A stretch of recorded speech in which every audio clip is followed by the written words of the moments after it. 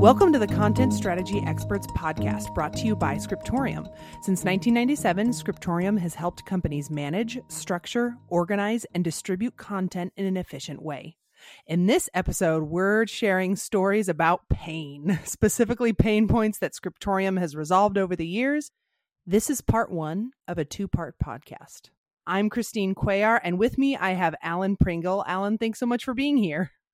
I think you're welcome, but I may regret it based on the format of this particular podcast. Yes, you may. So Alan has no idea about what we're going to talk about today, other than we're talking about pain points. He has not seen the notes. I've instead collected data from our team about lots of pain points that Alan and the team have resolved over the years. So there's going to be a lot of pain in here, Alan, but hopefully there's going to be a lot of resolution as well. There's hope. So we can hope. We can only hope so. And I thought of a little subtitle for this. We can call it AAA. Ask Alan Anything, with very deep apologies to Reddit AMA and to the American Automobile Association. So yes, this is the AAA talk, and I'm frightened. Let's do it. I'm so excited. I've been looking forward to today. Not looking forward to your pain, Alan, just these pain points. Anyway, it's going to be great. It's going to be so great. Okay. We'll see about that. Yeah. So generally, we have some main reasons for why people come. They come because, they've experienced a lot of mergers or acquisitions, and they're trying to consolidate different ways of approaching content operations, or they have a lot of localization requirements. There's a lot of big picture challenges for why people come to us. But yeah, we're going to go ahead and pick Alan's brain on some specifics. So let's kick it off with this one. Alan, can you tell us about a time or about some pain that was involved when you and the team moved a customer or a client from disconnected document systems to a unified system? Tell us how that went. And the thing is, this could be many, many people. Here's the thing. I think you always need to rewind before you talk about the systems, because you need to lay groundwork before that. And that goes back to the pain points you were talking about. Okay, you ask the client, what pains are you having? And then from there you go, why are you having those pains? What can we do to stop those pain points, make things better? And then you pick your system. So that's not a super fun answer, but there's always this temptation to dive directly into tools. And I've said this a zillion times in presentations here, panels, wherever else. Don't do it. Think about your requirements first. And pain points are a great way to dig out and tease out those requirements. But get those in place first, and then pick the tools that are going to help you address them the best. Yeah, absolutely. Yeah. Start with what you need before trying to make a tool decision. That totally makes sense. Yeah. How about this pain point? Dealing with manual formatting, when authors have to manually format things all the time. Has that ever come up before? All the time. The amount of time content creators spend on formatting, and for little payoff, it's just the numbers don't add up. And especially in the 21st century, now that we have so many automated ways to publish things to multiple channels, if you are futzing and formatting and tinkering with formatting, trying to deliver to multiple channels, I can say with a great degree of certainty, you are absolutely doing it wrong. Why are you inflicting that upon yourself? Stop it. So, yeah, don't do that. Please don't do that, because it's not a good use of your time, mostly because your reason for creating this content is to educate, help the people who are reading it. You need to spend the time on that, not on the formatting. It's just not a good use of your time. It's just not. Yeah. Do you have any examples of a company that, was held back by the time that their team was spending on manual formatting? So maybe they were trying to translate into new languages or rebrand. Any examples? Yeah. how that went I wrong? mean, again, it's not so much that it goes wrong. It is that what they are doing is just not sustainable, and it Mm. is costing them so much more money. I mean, you think about it. If you have your source content, and because my primary language is English, really my only language is English, I'm going to say, let's say your source content is English. So all the time that you've spent formatting and getting that ready, you have to apply that to every single language. That effort becomes exponential. It's multiplied again and again and again. Please, why are you doing this to yourself? Don't do that. You need to have a system where your formatting in your source language is as automated as it can be, and then that automation will then apply to the localized content as well. It really is just kind of stupefying to me to see people continue to spend so much time on formatting on source content, much less when they have to localize for, how many different locations. It's Mm. just, again, the money and the time, and then there's the delay, because say you ship out to your primary language. Again, I'm going to say English. It's not always that way, but that's just because I speak English. Mhm. And then 3 or 4 or 6 months later, you're shipping out the other languages. Why? You need to get that window down to almost simultaneous shipment so you don't have this huge delay. Because if you have that huge delay, that is an income stream that your company is not getting from those markets that need the translated content. There you go. Yeah. Yeah. So, in a nutshell, for organizations that have had this as their primary pain point, the writing team is spending way too much time manually formatting things and they don't actually get to do their job, which is write the content. What's the big picture fix to that? I know it's probably different for each person and each organization, but where's square one? There's lots of square ones here. So I got Mm. to be careful. There is not a Yeah. one size fits all. If you are working in more traditional content development ways, what I mean by that, desktop publishing, templatize. Your Mm. formatting should be coming from a template, creating a repeatable process, and that template can be applied to your localized content as well. If you have outgrown desktop publishing, and that does happen, you need to look at structured content, and that means there is no formatting in your source content. It is applied automatically later on. When you do that, it basically takes it out of the author's hands completely, and automated transformation processes apply it. So those are two go-tos right there on how to possibly address that problem. Gotcha. How about this pain point? An organization is being asked to personalize content, or they're being required to personalize content, but they have to rely on manual work to make that happen. No, just like I was talking about formatting, it causes me pain to hear Mm. about people who are basically copying and pasting content over and over and over again to make slight variations of content for different audiences. It Mm. happens all the time. Again, please don't do that to yourself if you can help it. This Yeah. can be basically the thing to help push you into improving your content operations. Mm. It's, again, a question of efficiency, a question of reuse. There may be a core of content that pretty much stays nearly the same or static. It's just there's bells and whistles on the edges that need to change based on location, on audience, or whatever else. What you're going to have to do is build in that intelligence. So you have got some content that's being reused, and then you have flagged the stuff that is specific to a particular audience or whatever else.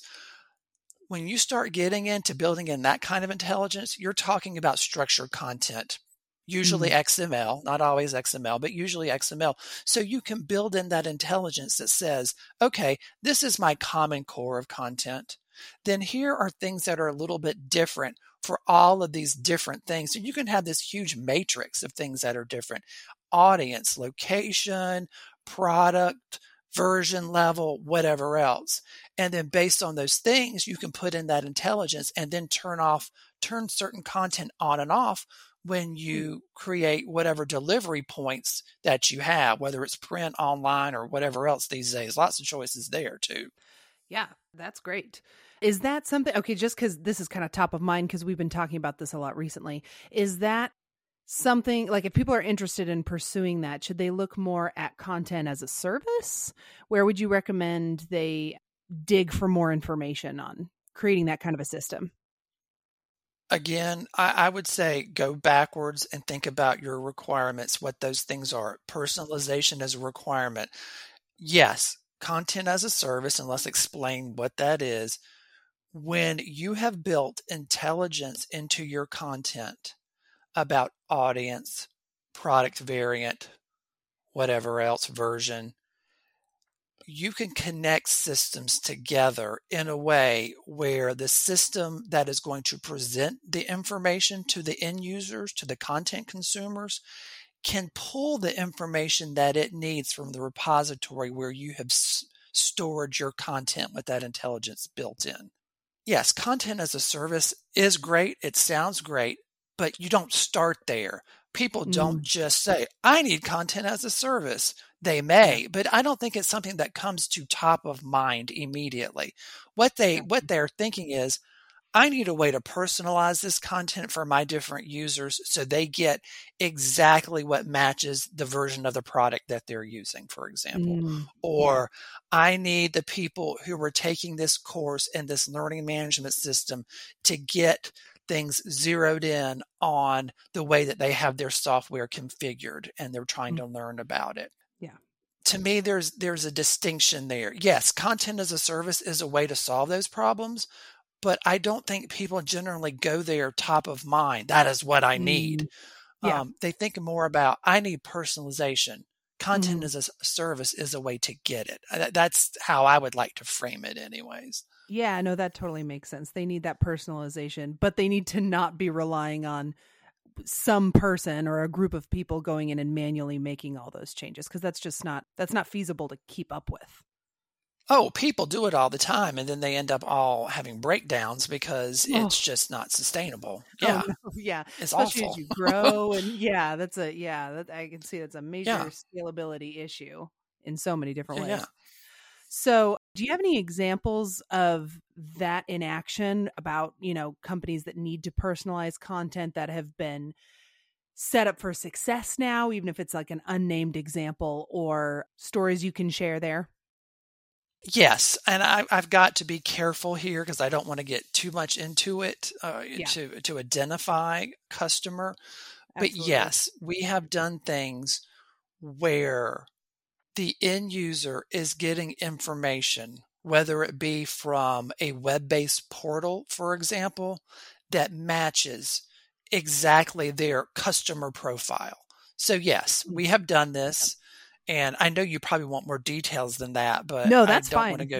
I don't want to go too deep into it. But yes, we have done it. We are doing it as we speak, as we record this. We are working on projects trying to do that very thing. So that's very much in our wheelhouse, indeed. Okay. No, yeah, that absolutely. That's great. That's a great example.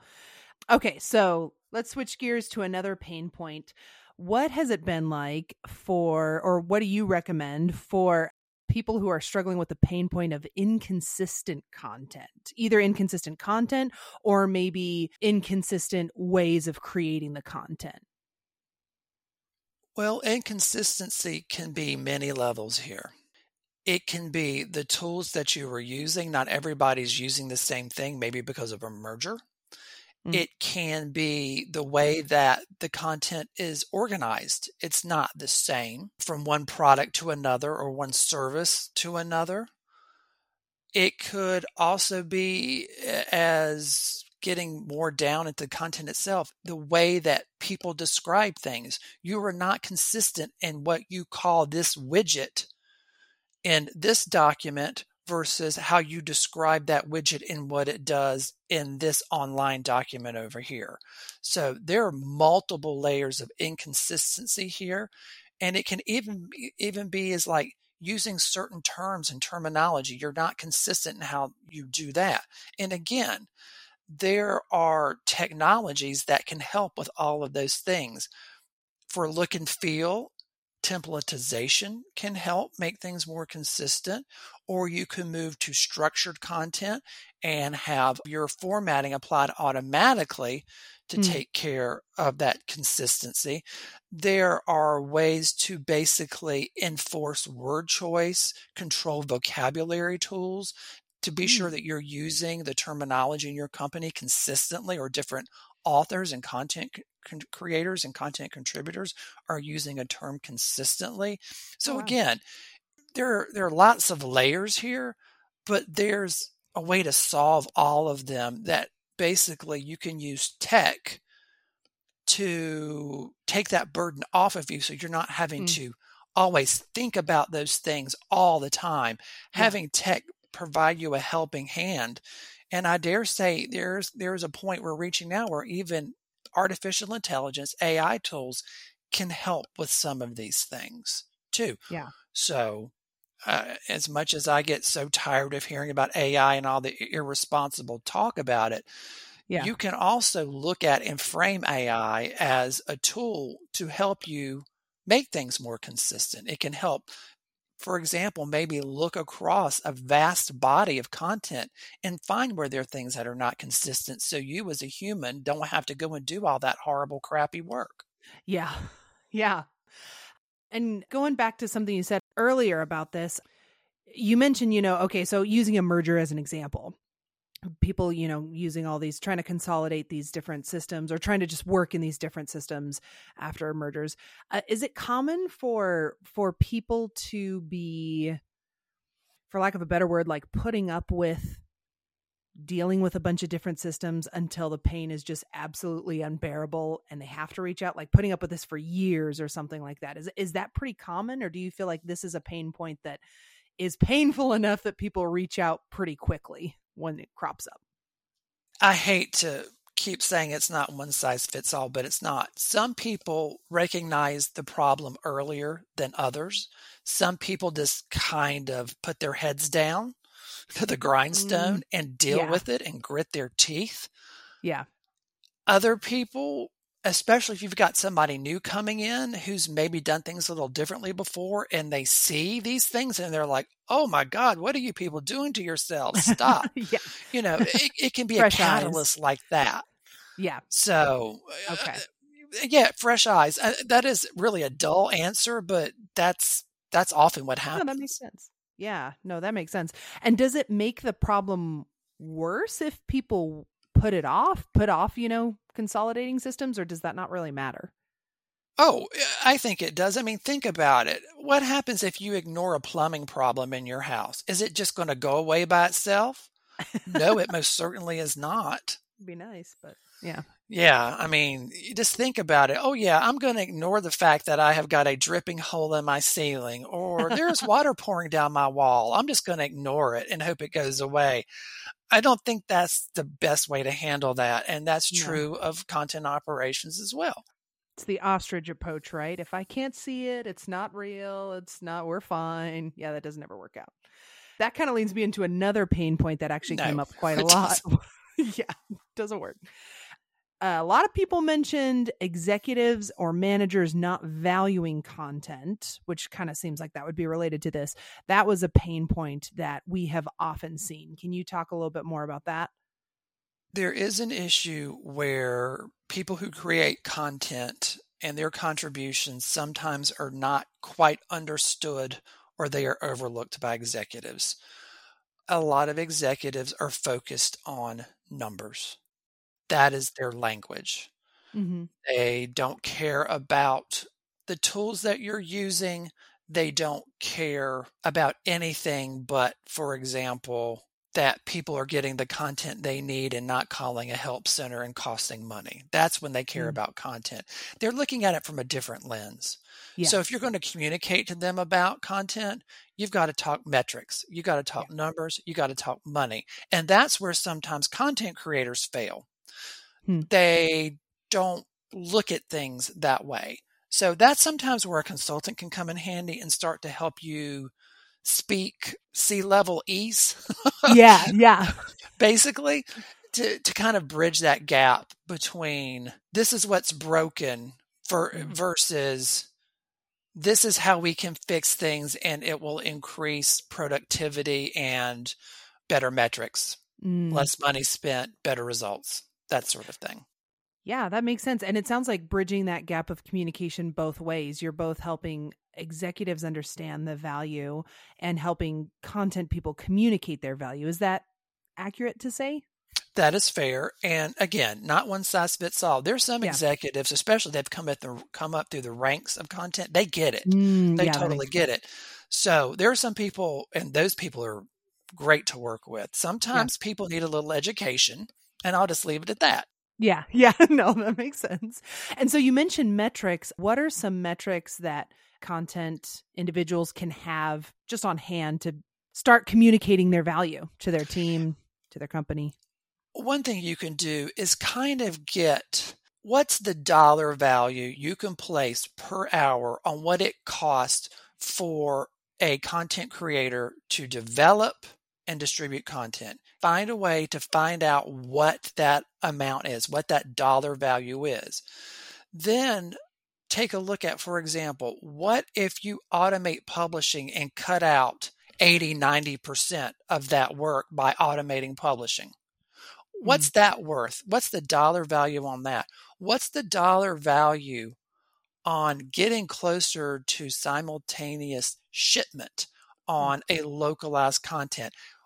When you get your product, your service, whatever out there to other markets in this, very, very global world environment now, everything's so interconnected. If you get things out to all the different markets almost at the same time, how much more money are you going to pull in than if you had to wait 3-4 months for the localized version to get out there to those customers? So think about things like that.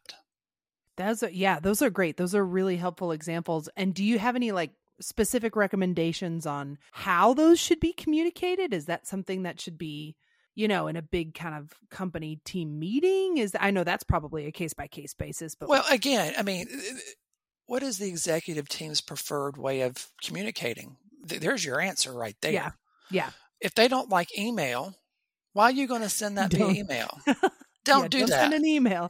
That doesn't communicate your value. No. Either. If they like spreadsheets, put that mess in a spreadsheet. It depends on the audience. You need to find a common ground with the people that you're creating these stats for and share it in a way that they can absorb and appreciate. Yeah. Whatever that is. And me telling you what to do here is not as helpful. You need to do some digging or have your consultant work with you to figure out the best way to communicate that and do it that way. Yeah, absolutely. That makes sense because ultimately I think if you can communicate, because content really does have real business impact and real business value. And so it's just about communicating that.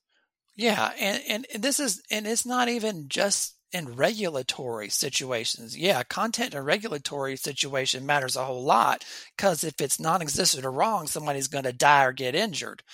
Even beyond that, even if you're not in a regulated environment, there are contributions content can make to keep customers happier, to keep down support costs, and many other things. Not everything is tangible. A happy customer, that can be hard to quantify, but a happy customer not calling your support line, you can quantify that. So that's one way to look at it. Absolutely. I know just personally for me, I'm much more likely to continue or stick with a company where I can be pretty self-sufficient. If I have problems, I can look it up and deal with the problem myself. And if I do have to contact support, it's a quick call that gets resolved easily. That's just, I think that is how people make their purchases nowadays. And I know that's kind of more of a consumer kind of mindset rather than business to business, but that's a big part of the consumer experience is, can I get what I need just with the content that you already have out there in the world?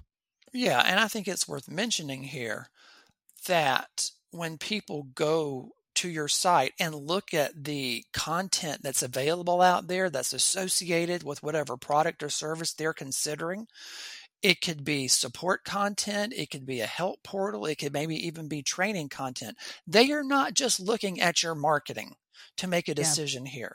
Yeah. There are other content types that come out to play, and anything that's out there that the public can get to and see, believe it or not, that's marketing content, and you need to treat it as such and understand its value as that as well. Yeah, absolutely.